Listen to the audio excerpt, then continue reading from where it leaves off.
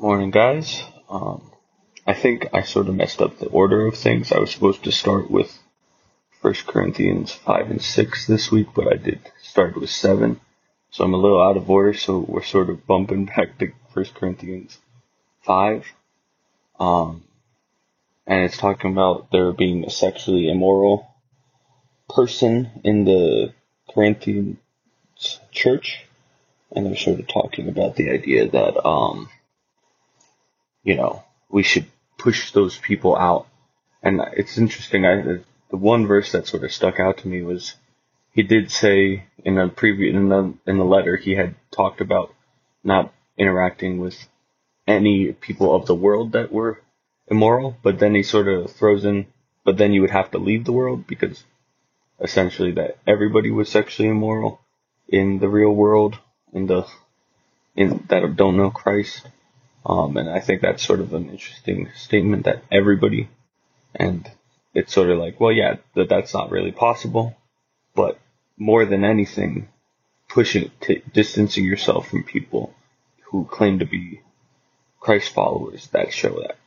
And I think what Paul's really trying to get at here is that you should avoid people who are in the church but not practicing and making exceptions for themselves.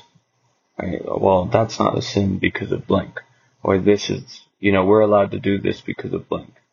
And again, that doesn't necessarily mean that everybody has to agree with every interpretation of the Bible that you have, but the idea that somebody could actively be doing something that is clearly wrong and they write it off as, well, oh, I'm saved, so it doesn't matter, or things of that nature, that you just sort of write it off like it's okay as long as I say I'm sorry afterwards, those sort of things.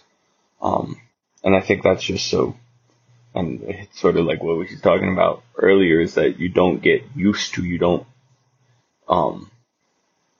get pulled down or pull down those around you if you're that person.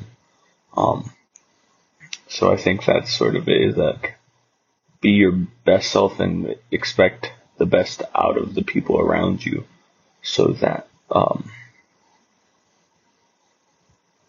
what is best for them and what is best for you happens. Alright, I think that's all I have for today. I'll pray real quick. Dear God, thank you for caring for us and having us care for each other. Understanding that one piece of old yeast, bad yeast, can ruin the whole bread. I don't know if that's actually what it means, but just thank you that you put in our hearts to care for each other, and care for each other in a way that doesn't allow self-destruction. We don't want to be around people that are doing poorly for themselves or for us. Thank you for helping us see that. Amen.